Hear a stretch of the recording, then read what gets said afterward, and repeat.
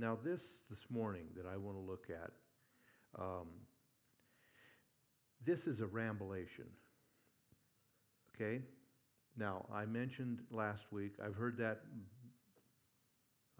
from my father. I don't know how many times after church was over in the car going home, he'd say, well, that wasn't a revelation, it was a rambulation. This, I can tell you ahead of time, is going to be a rambulation. And I've touched on this subject, I suppose, at some point in my years of pastoring, but don't recall specifically looking at it. But I want to look at, with Election Day, Tuesday, and the ferment in our country, even down to states and counties, what does God have to say about the Christians' participation in and approach to government? So the first thing I want to look at is just a couple of questions, really. And then we'll look at some scriptures. There are two views regarding government as to when it began, when it was instituted. Some believe that government was brought in, instituted by the Lord after the fall. In other words, the fallenness of the human heart necessitated some kind of organization to curb depravity, to curb the inclinations of a wicked heart. Now that clearly ends up being part of the role of government.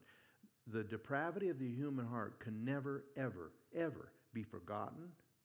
It is chief and it is the leading issue, whether we recognize it consciously or not. Government has to do with curbing the impulses of wicked hearts. Okay?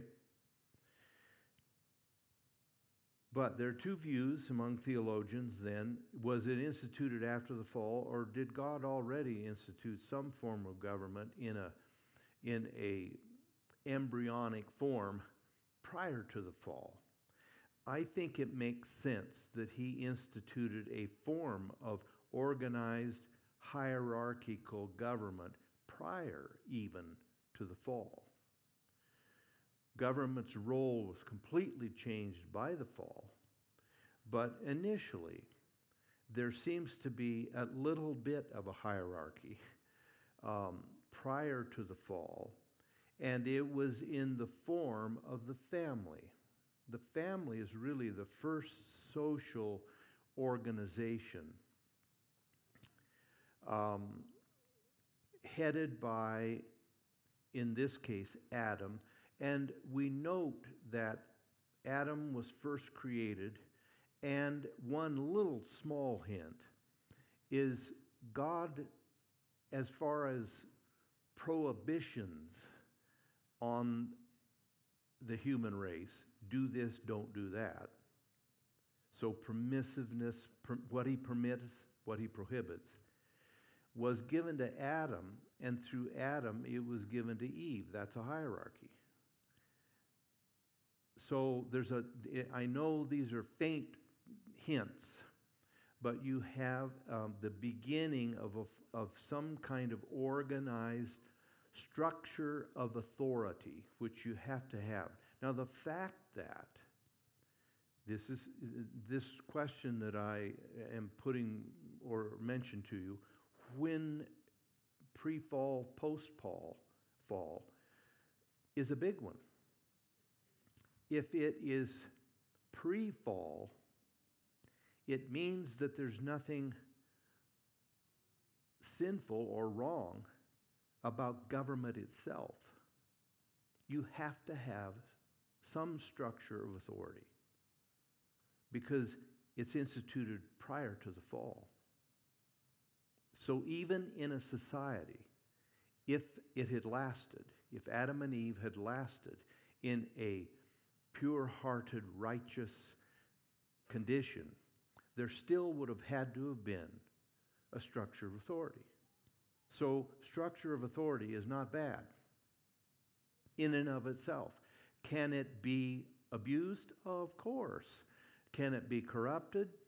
Yeah, we know that because the fall occurred. So there is within the family unit is the first view we have of some kind of authoritative structure, okay? The only other institution that God really specifically created was the church. Those are the two institutions of God, the family and the church. The church is properly, I think, looked upon as post-fall. The church is brought in. I still think there would have clearly been some kind of constant worship to God and so forth. But the church was necessitated because of sin entering. So that one is brought on. I don't know what kind of form, if any, very little, that we would have had there not been a fall regarding worship of God. But since there was a fall, the church became a necessity. And so the two institutions then that God brought in, one pre-fall, the second post-fall. Now, if we look at a history, and biblical history is the best, but secular history too, you have a number of different forms of government. You have really the family, and out of the family comes, you could say the initial government would be household government. And then as population grew and societies and cities grow, then you go from individual household to tribe, or maybe to clan, and then to tribe. Beyond tribe, then you go to usually some form of chief or monarchy. If you look at biblical history, you have really, in all these cases, you have a declining forms of government. Theocracy is the initial one. God ruled, and he ruled through the church, through the priesthood in the people of Israel. Then when that began to somewhat fall apart because of the depravity of human hearts, you had, for a period of time, it was about 400 years, you have the judges. That was pretty scattered, poorly organized, but it was a foreshadow of, you could say, monarchy. When Israel asked for a king, given the attitude of their hearts, then God said specifically, he said, you've made a choice, you've rejected me, you rejected theocracy, and you've asked for a king. Now, I'm still going to be involved in it. I'm picking the king and so forth. But he said, you've rejected me. So theocracy really is the head government, the best, the perfect one. Lacking that, which always happens, then you go to monarchy. Monarchy ruled for millennia until societies grew large enough and people rebelled enough. And then you begin to, the Greeks introduced really what they called democracy. the Romans backed off a bit of that and went to a republic. And I'll give you some definitions on all that in just a second. And republics, forms of democracy, representative democracy, have lasted now for millennia still. When those begin to corrupt and collapse, which we're heading towards, really republic is better than democracy. People today, many people today who talk about democracy don't have any idea what they're talking about. But at any rate, democracy, when democracy corrupts, you have anarchy. And when you have anarchy, then you have, when that runs whatever course it runs, you have tyranny. You have to. Now, Israel quickly got really close to that when, in the days before the judges, every man did that which was right in his own eyes. That's anarchy. There is no protection for anybody. We're looking over the precipice in our country at that. But what brings us to that? And what is the treatment? If you want to look at it as a disease, what's the cause of the problem? And what's the solution? We begin to get an idea of that from Scripture. I believe Jesus, when he was talking to the disciples, when he was walking here on earth, he, in his heart, of course, and mind, he knew the future. And some of the things he said about government to his disciples, which were very few and very rare, were preparatory for the spread of Christianity and the clash between Christians and pagan governments that he knew would occur.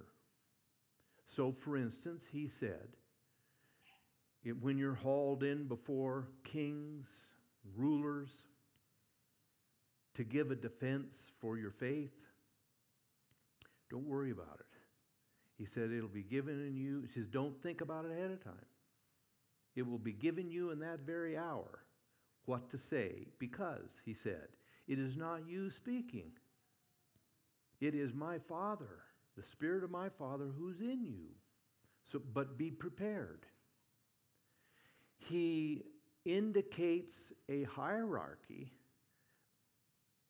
of authority when he says, give to Caesar what is Caesar's, render unto God what is God's.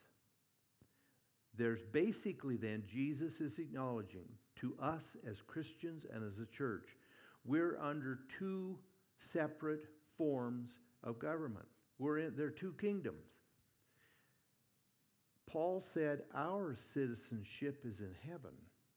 So the truth of the matter is, if we believe that, which we have to, we are sojourners, pilgrims, aliens. We're not from here. We aren't from here. Once we are translated by faith and repentance into the kingdom of Jesus, our citizenship's in heaven. And so the truth is, we're living in enemy territory. This world is not a home to us. It's not a friend to us. The forces and the values of this world are meant and bent on rejecting God and rejecting His rule. That's really ancient. It started in the garden, where mankind declared their independence from God. We'll run things Thank you very much. We don't need you. Well, how's that worked out? Not too well. We are then living in two kingdoms, and both of them are realms of authority. And to both of them, we are to submit. But when, not if, but when there is a clash between those two kingdoms, our obligation is to submit to God and not submit to man's government. The disciples, of course, now in this case, they were speaking to the Sanhedrin, in the Jewish Supreme Court and Congress and everything wrapped up in one. But when they told them, you stop preaching about this Jesus, resurrection, all that, we don't want to hear it anymore. Their response was, we ought to obey God rather than man. So there is a hierarchy, even though Jesus himself said, submit to the authorities. I may not have time to read the scripture, but Romans 13:1, it's really pretty short. It's 1 through 5 or 6. But Paul is very strong there. Obey the powers that are over you. And he speaks to the fact that they are authorized by God and that they are to minister good to those who keep the law, and they are God's hand of vengeance upon those who don't obey the law. So punishment and so forth is delegated to them from God. He says we're to pay taxes because they give themselves to that. Now, here's a rambulation. God has authorized, delegated the authority of the state. It doesn't mean he endorses the individuals who head that up. Okay? For instance, the day that Paul wrote in Romans, you submit to the powers that be. Peter, nearly the same time. Honor the king. Who was it? We have to know this. Who was it? George Washington, Abraham Lincoln roll up in one? No, it was Nero. We could be here till 3 o'clock in the afternoon on Nero. Nero was not only, I think, irredeemably reprobate, depraved, but that drove him to a form of depraved insanity. Married his horse, killed his mom and his sister, married a 21-year-old boy. He was insane. Yet, Paul said, obey the authority. Now, so there's a fine line there. The authority, the place of structured authority is from God, not necessarily the person who is pulling the strings and exercising that authority for their little lifespan. Okay? A distinction has to be made there. Because often the people who exercise that authority will try to stamp out worship, will try to legislate even, or if they don't have a legislature, and it's a monarchy, by fiat, forbid worship, forbid practice of Christianity. We're not to obey that. That is God's delegated authority hijacked and corrupted, perverted, twisted. I don't have to honor that when there is an attempt to forbid God and his his worship. Now, here's where I can't get off. We have to be very, very careful and honest and follow the Holy Spirit and Scripture. Because a lot of the times that we will say, I should serve God rather than man, it has to do with things that don't have anything to do with God. Meaning, I don't need to pay taxes. I serve God rather than man. You'll be saying that from bars, okay? And when Jesus said, give to Caesar what's Caesar, they were looking at a coin. And they were talking about, and the question was, is it lawful to pay taxes to Caesar? Is it biblical? Jesus said, give to Caesar what's Caesar's. Give to God what's God's. And of course, the image, the metaphor that was going on there was the image of Caesar on the coin. Jesus is clearly implying the image of God is on you. You bear God's image. You give self.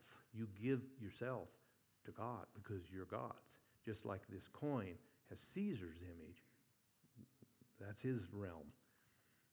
So here again, Jesus points up two competing realms. Sometimes they're not competing. We've been blessed in our history to have at least Christian principles. The idea that we were, every single person that founded the United States was a saved and sanctified walking with God is not true. We know that. But nevertheless, the core principles are biblical. What a privilege to be raised in a country like that. There's no country like that anywhere else. Much of Western civilization, of course, was based on Christianity after the collapse of Rome, the rise of the church. But we've grown accustomed to government to a little bit of a degree being our ally. Government, the schools, the churches were often pushing the same values. I had coaches in high school that were just godless. But boy, they'd rap us good if they overheard us using foul language. Why? Did they practice it themselves? No. But it was accepted. It was a shared value. You don't talk like that. I read this some time ago.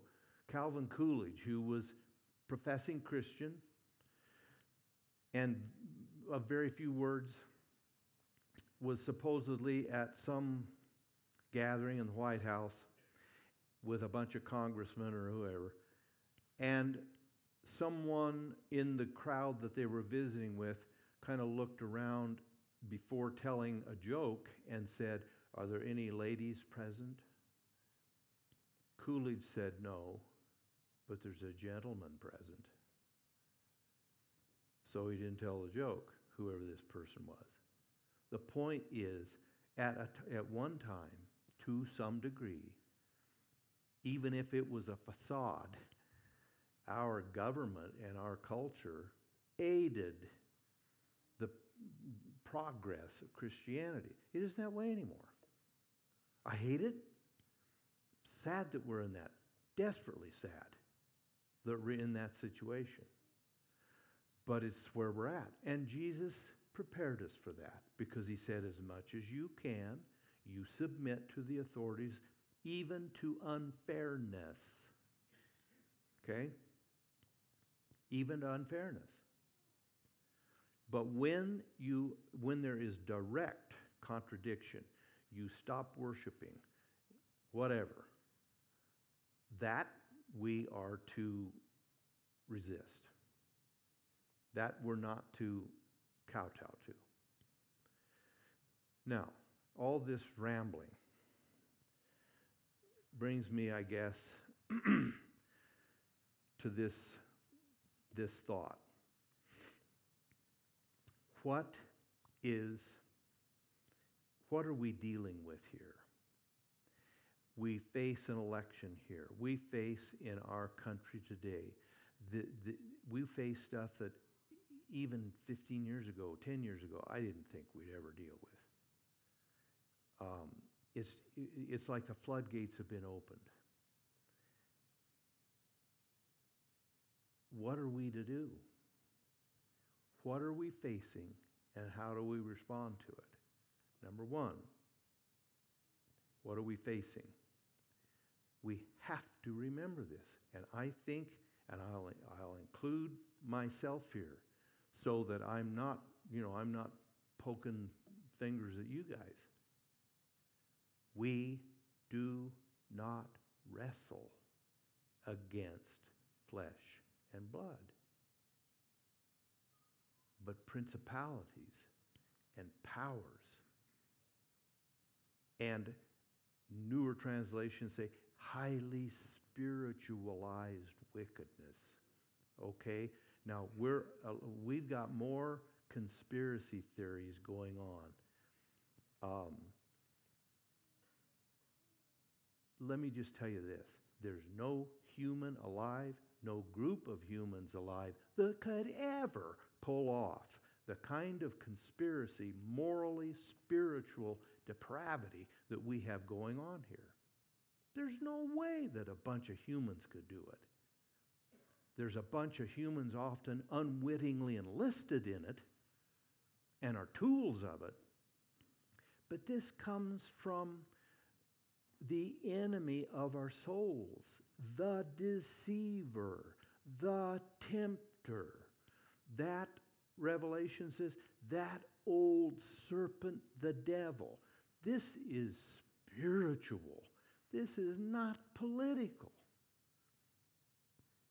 Our problems then, really, political issues, are but symptoms of outbroken, less and less curbed depravity. The human heart is desperately wicked, Jeremiah said. It is desperately wicked. Who can know it? The next verse says, I, the Lord, try the hearts. I know the heart. But nobody else knows the heart like God does. And he knows how desperately wicked and deceitful, he said, beyond anything on the earth is the human heart. That's the problem. It's the human heart stirred up by and dominated by the ancient enemy of our souls. This is a spiritual warfare. Now, and I have to keep going here. So how do we respond to it? By the way, the Bible really has virtually nothing to say about how we function in our form of government. The whole New Testament and the whole Old Testament was tribal chiefs, kings. There was no mention of democracy, of voting. People didn't have that right. They didn't have to worry about it. It was do what the king says or he'll lop your head off. So to a degree, there's some of the things in Scripture, there's only a few references that help us. How do we respond here? What do we do? First of all, we have to remember who the enemy is. Now, I can't get too far into this. Even though I am 99% sure, and I know this is being taped and I hope I don't get arrested or the IRS doesn't come after us. Even though I'm 99% sure that the devil really is in the form of the Democrats. But it's not the Democrats. The Democrats are not our enemies. The Republicans are not the enemies. And let me maybe jump to my final point. The Democrats and the Republicans are not the solution. This is not a political war. It's spiritual. Now, here's where I think I had to be careful myself. I've always been a news junkie. Always. I don't know why, I just am. The bad thing is, sometimes I'll read the news early in the morning before I read and pray. Then my devotional time is nothing but digging myself out of a hole. Anybody here know what I'm talking about? Yeah, I mean, you just think, dear God. And of course, I go back, I think, man, Lord, I wish you'd unlimber every gun you've got and there would just be bodies everywhere. Then I think, okay, the wrath of man does not work the righteousness of God. Okay, so I got to back off of that. Then I got to remember, God's leading this entire world. Since creation and the fall, God has a specific plan, and he's moving all of history to that conclusion. And what God does tell us in the Bible about that move and that conclusion, it's not going to be fun. It's going to be hellacious. So then I think, okay, Lord, if you strike dead a bunch of certain people that are running for the Senate, so we can take back the Senate, we've solved nothing. We haven't changed hearts. The only solution is transformed hearts. Therefore, and I'm not pointing my fingers, I'm as bad off, because I think of all kinds of things that I wish God would do, and he won't check with me. And sometimes he lets it go and lets it go and lets it go and lets it go. Listen, things were so bad before the flood that it called for the flood. He said, I've got to kill everybody. But 8. Boy, you talk about God taking some action. It took him a while. He let it go, and then he said, I'm going to give him another 120 years. I'm thinking, what? Pull the trigger. But he's not willing that any perish. Again, not being publicly divulging confidences, but Kelly's mom, who gave her heart to Jesus after 94 years of her neck stiff and her feet stuck out. But God finally got to her. That's what matters to God. So that's why he's slow on the trigger. We don't know what we're talking about. He sees everything. So I've even prayed at times, Lord, if I ask you to right things and straighten stuff up and, fill some graveyards with some people, it might do nothing. It won't fix the problem. I at least know that. It might just delay the end of the world and the rapture and us getting to heaven and getting out of here. So do I really want God to do what I want to do? Or maybe I ought to just say, Lord, thy will be done. Since last I checked, he's fairly smart. He knows what to do.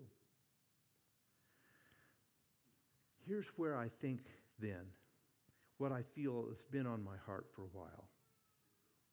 As we see all of this tide rising, we can splinter, we can get to picking at each other, we can disagree on how we're supposed to fix this, and it's not fixable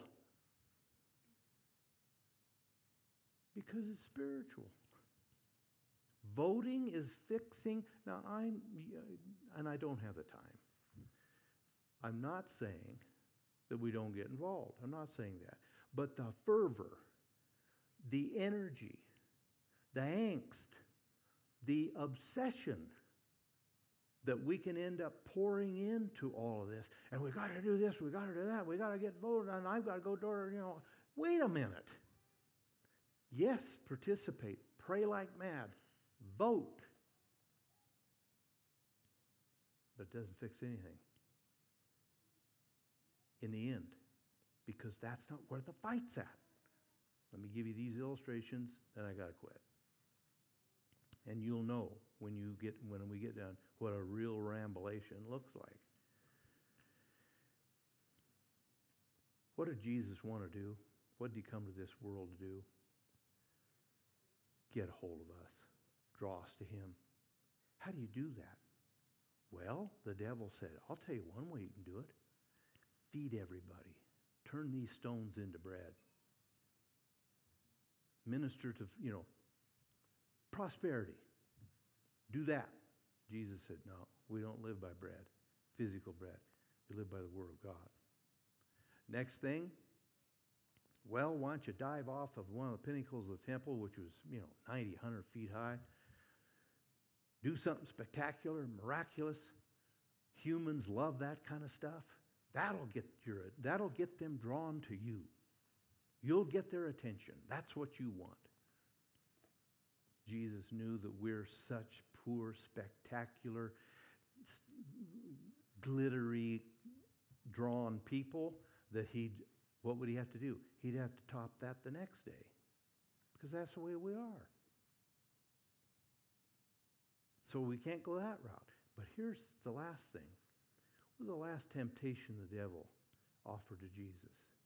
Took him up, it says, to a high mountain, showed him all the kingdoms of the world, and he said, I'll give you, first of all, it was a total lie. He said, all of this, I give it to whomever I will. Well, that's nonsense. God said, I set up one, I put down another. So the devil's lying to Jesus as if that would work. But he said, if you'll fall down and worship me, I'll give you all this governmental power. And through that governmental power, you can accomplish your kingdom goals. No, sir. Doesn't work that way. Jesus, and at that point, Jesus said, go. It's written, man shall serve the Lord only. I think it's significant that the allure has always been to Christians and to the church to accomplish Christian ends by gaining civil authority. It started actually from the success of the Christian church. First, second century, into the very beginning, 303 was the last really bad persecutions. But Constantine, early 300s, became a Christian, and from then on, we bought that temptation. I'll give you, Lord Jesus, you can accomplish your end if we get the power and the levers of government. But it's a lie, because that's not the problem. Am I making any sense? So we can very easily be seduced. I can. And I hope, I'll just confess, I'll be up Tuesday night, and I'll either be laying awake night Tuesday night, or, I'll be running the streets of Gillette and drinking. Boy, we won. But I have to tell myself, it doesn't fix the problem, because the problem's in here. The second illustration, so Jesus' temptation tells us a lot, and Jesus' triumphal entry tells us a lot.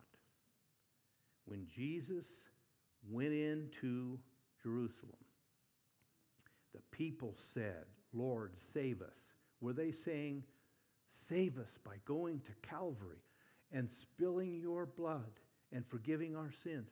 No. We all know what they were saying. Save us from the government. Save us from the Roman soldiers that are on every corner because we're occupied. And we are under the fist of Caesar. Save us governmentally. And what did Jesus do? He didn't pay attention to any of it.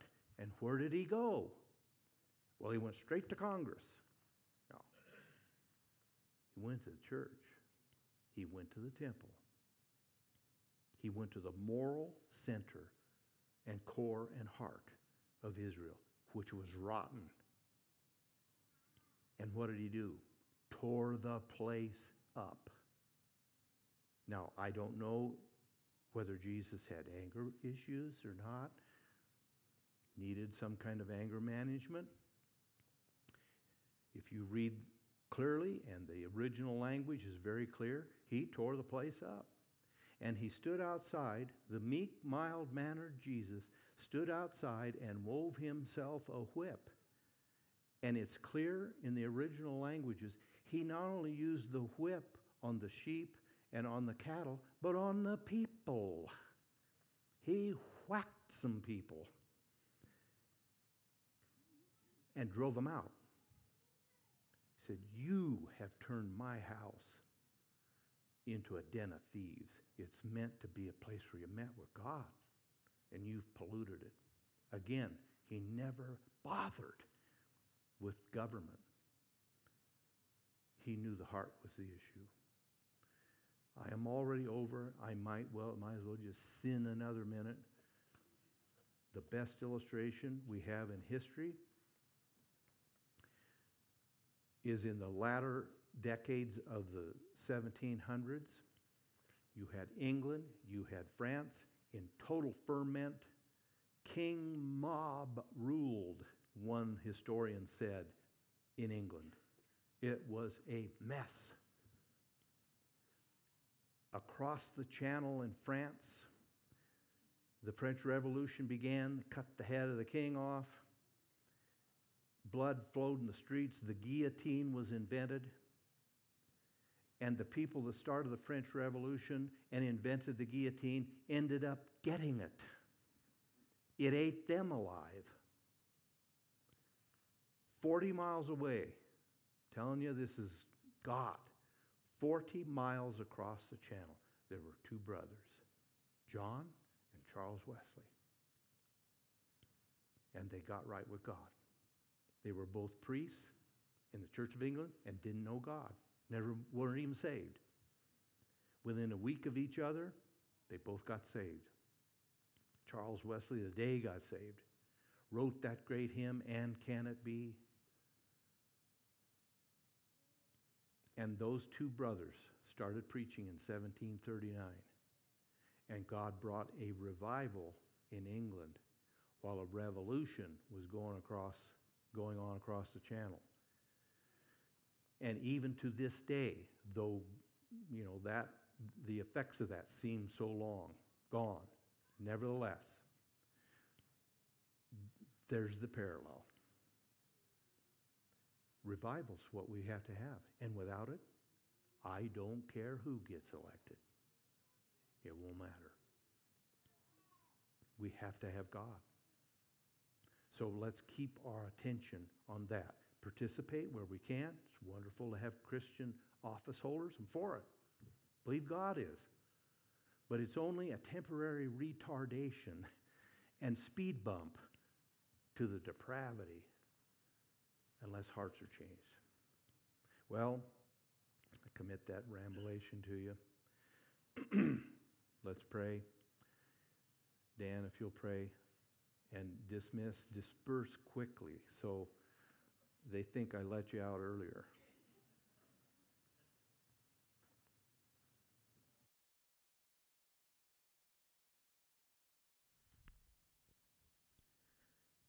Father in heaven, this morning I want to thank you for laying these thoughts on our pastor's heart to remind us of the importance of what we face in this world on this side of heaven. Though we are not citizens of this place, that I just pray, Lord, I guess simply put, as it was mentioned during this message, that this is a matter of the heart. So help us to seek you, to draw near to you, that you would work on our hearts so that we would keep in mind that we have the answer to all of this as Christians. And it does not come in a vote. it comes in a choice. And that choice is salvation through our Lord and Savior Jesus Christ. So help us to choose you today. And then from there, we walk about this fallen world as light in a very dark situation, making choices and decisions by your grace to your glory. Help us to be that church going forward in this, again, in this fallen world. No, we love you, Lord. Minister to our hearts. Help us to know what it is you would have us to remember from this message today as we go forth. In Jesus' name we pray. Amen. Love you guys. You're dismissed. Have a great day, everyone.